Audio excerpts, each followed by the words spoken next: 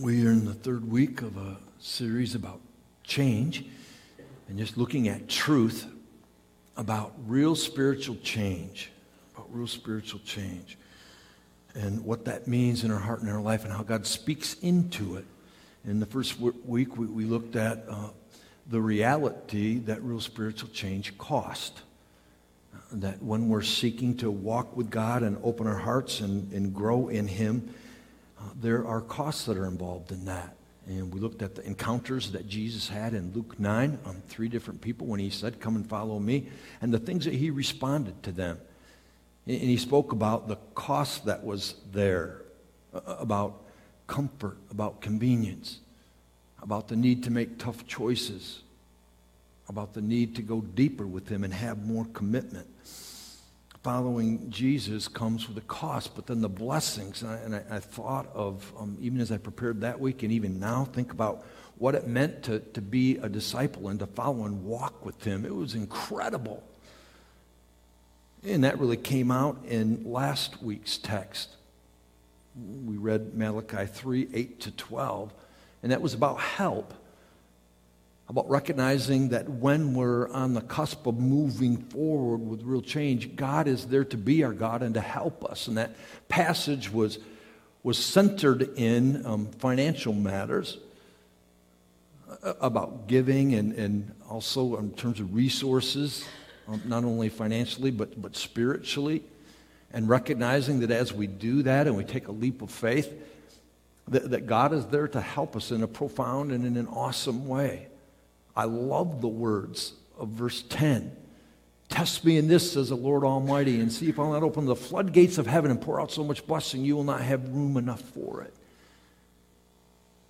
And if we claim that promise when we are looking at the unknown or seeking to grow and follow Him, what a difference that would make. And indeed it does. It's a tremendous blessing and a tremendous promise. And today it just gives me great joy to share with you yet another incredible promise that God gives. We're going to be reading Philippians 4, verses 4 to 9, and this truth is rooted in really a lot of what the children sang about God's presence and the difference that makes, about all of the things that His presence brings, and what it does in our hearts and in our lives. And it acknowledges something that is real for all of us and something that we struggle with at one level or another. It's this thing called anxiety. That's a real issue in all of our lives. Anxiety, stress, worries, doubts, fears. Especially when we're talking about new things. And I thought about that. In terms of something like moving, for example. When you move and the newness and the things that are there that challenge you. I think of children and young people, and I think of the challenges of going to a new school. The challenges of making new friends. I think all of us challenges of things like finding doctors and dentists, and for me a big thing when I move is auto mechanics. Always good to have a good one and get some tips on that. But then also about spiritual change, new ways that you're following God, trying to adapt to that, wondering about things.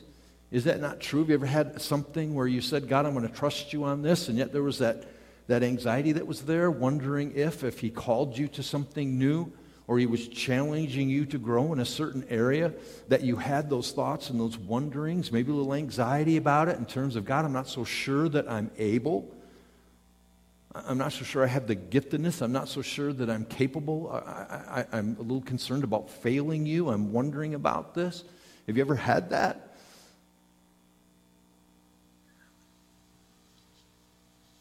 God always equips, always blesses, and that's what this truth is so profound in terms of what it shares.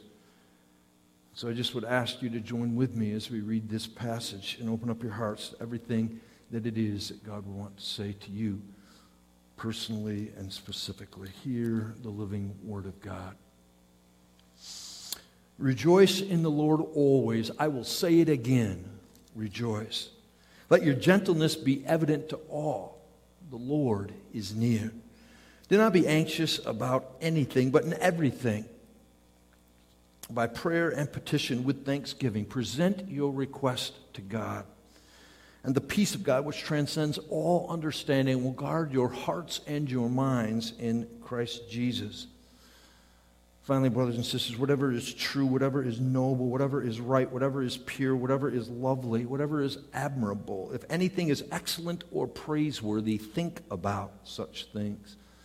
Whatever you have learned or received or heard from me or seen in me, put into practice, and the God of peace will be with you. This is the word of God. Might it be written in our hearts and lived in our lives.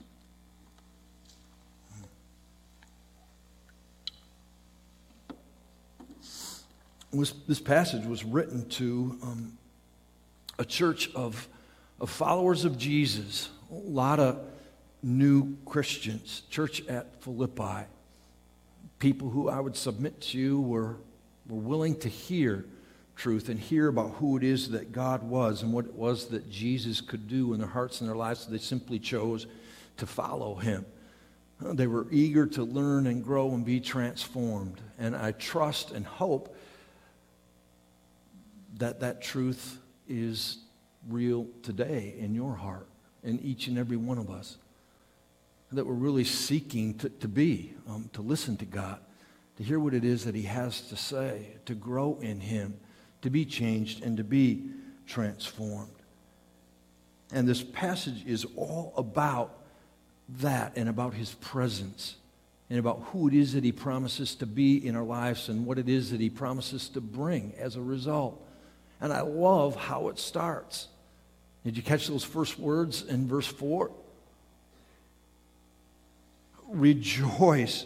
Rejoice in the Lord always. I'll say it again. Rejoice. Think about that word. Think about what it means. And what it is that God is asking us to do just in that one simple verse. Rejoice. You know, you can't talk about joy really and about rejoicing without making a slight differentiation, I think, between what it means to be happy, which is also an emotion, and then to be filled with joy. And I thought about that a little bit, the differentiation there. You know, happiness, isn't it, as an emotion, a little bit more fluid, a little bit more on the surface in our lives? I thought about that as I prepared, and last weekend we had the privilege and the opportunity to go down and spend some time with some people who were going through a really hard time. And when we did that, we had some moments that we experienced happiness. So there was laughter and smiles and that thing. And then on the way back and driving back, I was thinking about the joy of having them as friends. So I was happy to spend time with them, but I was filled with joy because it's a lasting relationship. And then I thought about spiritual change as well. You know, there are moments in ministry that are incredibly wonderful and lots of happiness and smiles and stuff. But I think in terms of overall, in the depth, in terms of that joy that abides, it's just simply recognizing that God is with us and in our hearts. We can have a lot of happy moments spiritually, but there's that deep joy because of who God is and what it is that he promises to us each and every day. There is a difference. And God is urging us, calling us to rejoice always, and emphasizes it. You know, rejoice again. It's profound, it's awesome. And I think the connection, and if you continue to go through the passage, and again, you relate it to God's presence, you understand and know that that's the source of joy, right? I think of what Nehemiah says in chapter 8:10 when people are struggling. He says, the joy of the Lord is your strength. He's talking about presence, about who it is that God is and the joy that it has to create in their hearts, what it is that he said he would do and who is it that he said he would be to them. And that's true for us. And there can't be anything that creates joy like the great Lord our God. and the promises that he brings, and then seeing that as we encounter him day in and day out, and the fulfillment of his promises. Doesn't that bring real joy? I thought of a friend as well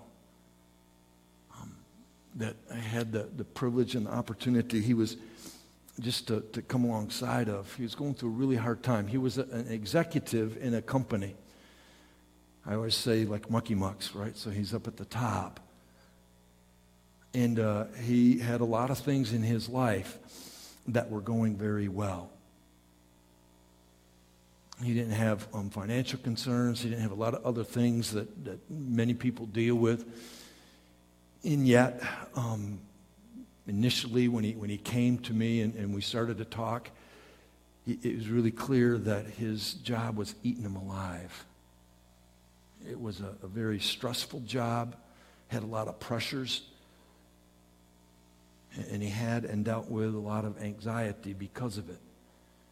And he just wanted change. He was a person who knew Jesus and was a follower of Christ. And so we prayed and we talked about that, what it might look like to move out of that anxious-filled, stress-filled part of his life. And the short of it is this. After a long time of praying and having conversations, he decided to take a big leap of faith and quit. So all of the big paychecks, everything, just said, I'm walking away from it. He didn't have any time for his family. He didn't have any time to serve the God that he loved. There's so many things that I could go on and share about that. He made that decision, and I want to tell you, in a matter of weeks, it was almost instantaneous, but then I just saw it, that joy exploded in his life. He made more time for God. And I liken it to, has anybody ever worked with that expanding foam stuff? None of you have ever used that stuff? Yeah, you take it and you spray it, and if you use it, you know what I'm talking about, and I always overuse it. I put more in there, and then it just goes like that. It just blows right up, and it goes everywhere.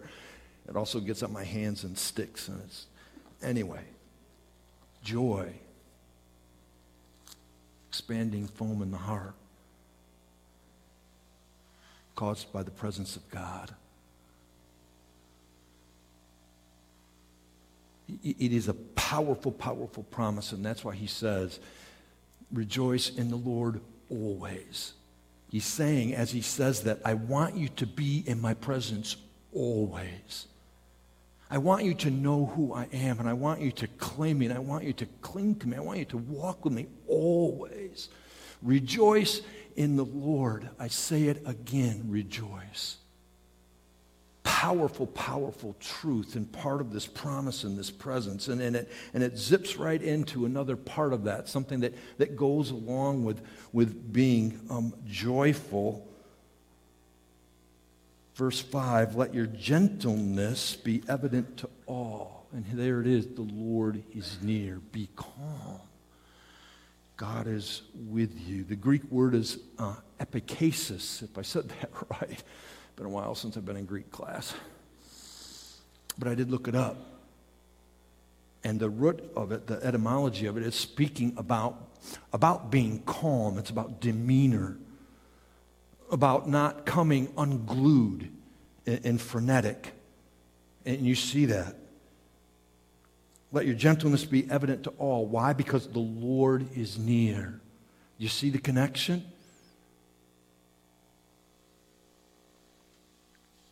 I can't tell you how much I praise the Lord for that reality and truth.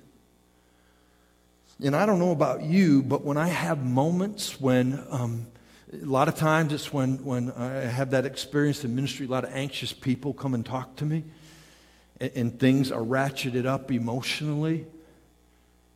And I know that in some situations, and isn't this true for you, maybe you're in a situation where there's a lot of anxiety, and I think what Satan wants to have happen in that moment, especially if it's about divisiveness or an issue, he wants you to go there too. And he wants you to come unglued and be out of control and just everything to go up through the roof. Whenever anything like that happens in any anxious moment, the first thing that I do is just pray immediately. When I sense that that's coming or I discern it, maybe it's by a look on a person's face, whatever, or maybe when my car's spinning when I'm going down the road, I'm praying. And I'm praying for God's presence. And I'm praying for God's presence to fill me, to rid the anxiety and the natural movement that we have as human beings, to own in that and to then move forward and to be frenetic or not calm. It's such a powerful, powerful presence and truth that when we get filled with that, the change that it brings. If that's not a practice of yours, I encourage you to try it out. What God say last week? Test me in this. And see that if when you are on the brink of something, just to pray. To pray and ask for His presence to just fill you, to overwhelm you.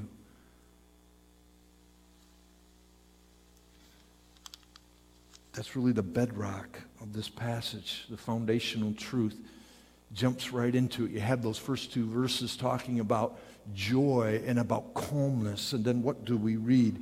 Verse 6. Do not be anxious about anything, but in everything by prayer and petition, with thanksgiving, present your request to God. Pray.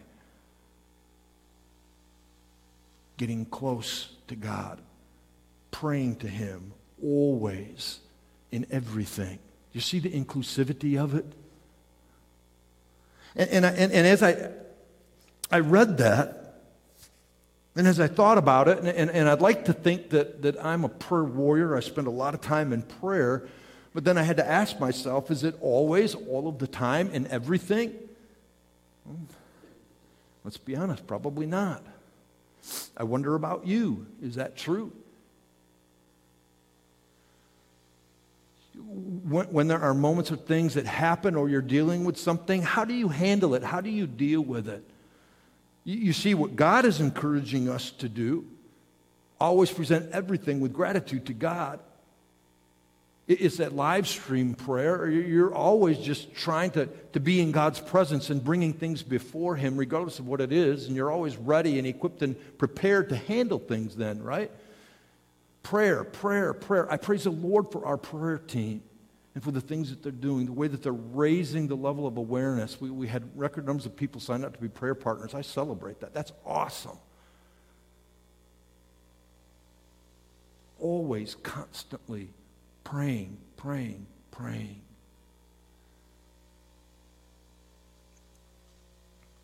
It's a huge difference maker. And I think about that, and I think about how the world approaches prayer. It's this lifeline thing, right? When I get in trouble, I think I'll pray. And so we got a mess that we got to clean up. I think we should pray about it. And I know that happens in the church, followers of Jesus. I hear it all of the time. Well, I think I ought to pray now. I guess I better. Or, the only thing left that I can do, a phrase that I just don't like to hear anymore, but I still hear. I guess the only thing I can do is pray. That is not what God teaches about prayer. And that is not the power of prayer. Prayer ought to be the first thing that we do because it is the best thing that we can do. It's not meant to be a last resort. It's not meant to be something that we decide all of a sudden to do after we found ourselves in a situation that we're really struggling with. It's meant to be a conversation with God always, constantly, where we're laying things out before Him and we're trusting Him, we're claiming His promises, and we're filled with His presence and His knowledge. It's a beautiful thing, and that's what this passage is speaking about. And it addresses specifically, doesn't it, anxiety. Do not be anxious about anything. You see, the reality is this, is that when we're in prayer and we're in the presence of God, what kind of space does anxiety, worries, and fears and doubt have then? I want you to think about that. You see, when we're not praying, we're focusing on something else, right? And one of the things that Satan, this is a great tool of Satan. It's great. He pulls it out of his box all of the time in our hearts and in our lives. Because if we're not praying, we're not seeking God's leading, we're not filled with His presence, maybe we're fixated on the problem. What does that mean then? Our eyes are off God. Or we're fixated on ourselves and maybe other things. And I will admit, and guys, this is a thing we really have to work. We're the fixers, the doers, that kind of thing. Not that females aren't. Self-reliance. I can do this. I can figure it out.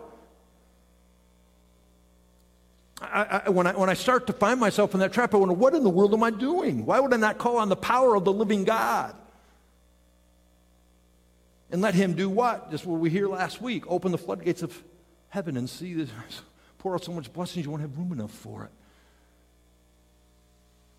See, I've heard it in people's individuals' lives, and I've heard it in consistory rooms.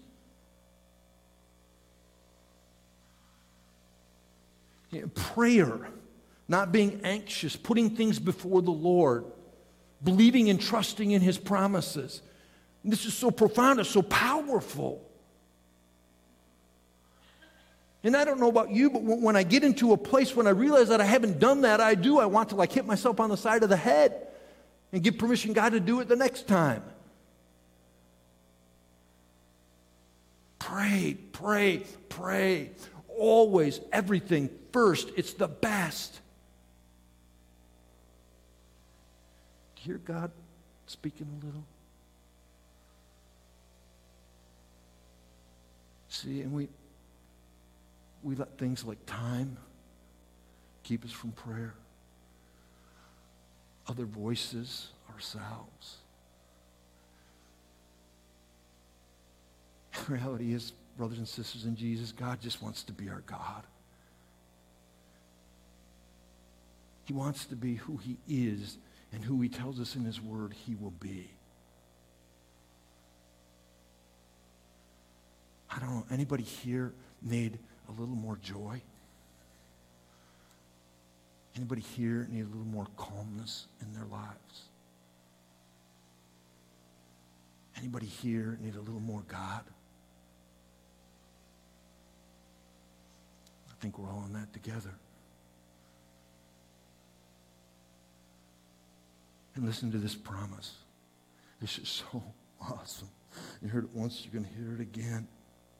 And the peace of God, verse 7, and the peace of God, which transcends all understanding. Listen to that. And the peace of God, which transcends all understanding, will guard your hearts and your minds in Christ Jesus. So let me ask you, have you ever had a peace that you don't even understand? Or that somebody around you doesn't? Yeah, it is incredible. And that is a sign that you've opened up your heart wholly and completely to the presence of God. And if you haven't, I encourage you, I challenge you to think about what that could look like and what that could mean. To just lay it all down. See, this is about letting go and letting God go. To come before Him and pray and seek that peace, again, that transcends all understanding. A majestic, awesome, divine peace that only He can give. I do want to tell you that if you pray for that and you get there, it will cause some problem because people won't get it. Neither will you. There's been times when I've been filled with His peace and I'm like, man, I should be worrying about this, but I don't. And other times that I do because I haven't opened myself up to His peace and His presence. Peace that transcends all understanding. And people are going to mistake that for not being concerned or not caring. That's okay. To buy into the anxiety and the worries and the fears. How come you're not worked up about this?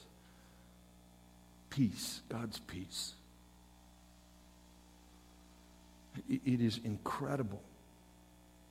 And he's encouraging you to experience it. To fill your hearts with his presence. And have peace that passes understanding, that transcends it. Because it is divine and from him and him alone. And it'll guard your hearts and minds in Christ Jesus. Think about that. And that really relates to what follows in the next two verses in 8 and 9. Having that peace that guards your heart and mind in Christ Jesus from worries, from fears, from doubts, from anxiety, and also from being somebody that he doesn't want you to be. Listen to these words, verses 8 and 9. Finally, brothers and sisters, whatever true, noble, whatever is right, pure, whatever is lovely, whatever is admirable, if anything is excellent or praiseworthy, think about such things. And then this, whatever you have learned or received or heard from me, seen in me, put into practice, and the God of peace will be with you. Do you think that Paul is thinking he's perfect here? Absolutely not. He's not delusional when he writes this. He says whatever. So for those times that I've displayed that in my life, Paul is saying, learn from it, practice it, look and ask yourself questions and strive to have that be a part of your lives as well. And I think that is incredible. I've had a lot of great people, mentors in my life that I've learned a lot from simply by doing what? Watching them, learning, putting into practice the things that I see that is a godly behavior in their life. So it moves from just being something that I think about or that I might do on occasion to being a part of who it is that I am each and every day. Still got a lot of work to do. But that's what he's asking us to do. And again, it's about presence, right? Seeing God's presence in someone else and learning from that.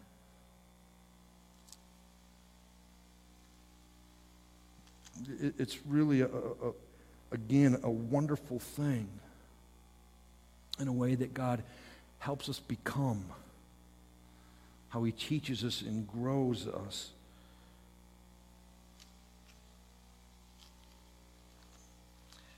This is an incredible passage, so packed with power, with promises, with truth,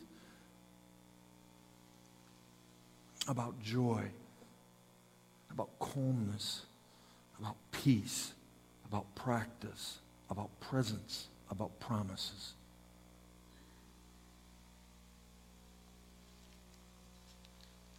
The world that we live in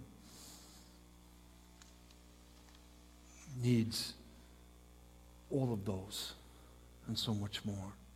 It needs Jesus, doesn't it?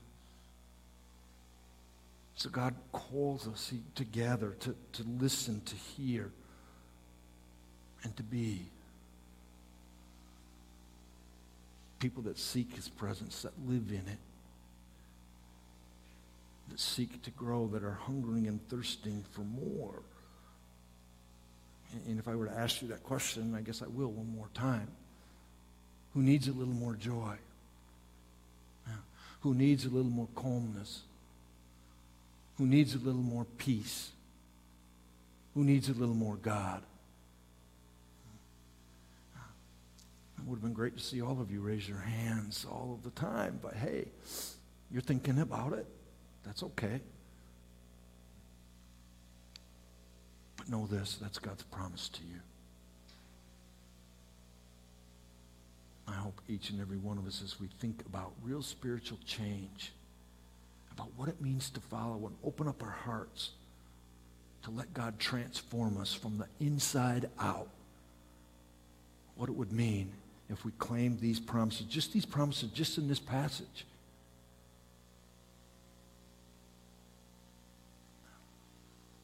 To be filled with the presence of the great and almighty one, full of grace, full of truth, God's love. Let's pray together. Lord God, I thank you and I praise you for your truth. Lord, and I praise you for your grace in giving it to us, and none the least, as well, your grace in Jesus Christ. Lord, the love that you sent into this world, that gift of grace called Jesus. What a difference it means for us to know that we're redeemed, that you love us so much that you died on the cross for us. Lord, that you gave us the gift of your Spirit to live inside. You are more than near. It's my hope. It's my hope, O Lord, that each and every person here, that you are within. They've claimed that grace. And that you call. They call you by name and you call them by name. Lord, and that it's a blessing and a rich privilege to know your goodness, your grace, and your truth. Lord, fill us to overflowing to live out these words of truth always, all of the time, everywhere, in your holy and in your precious name. Amen.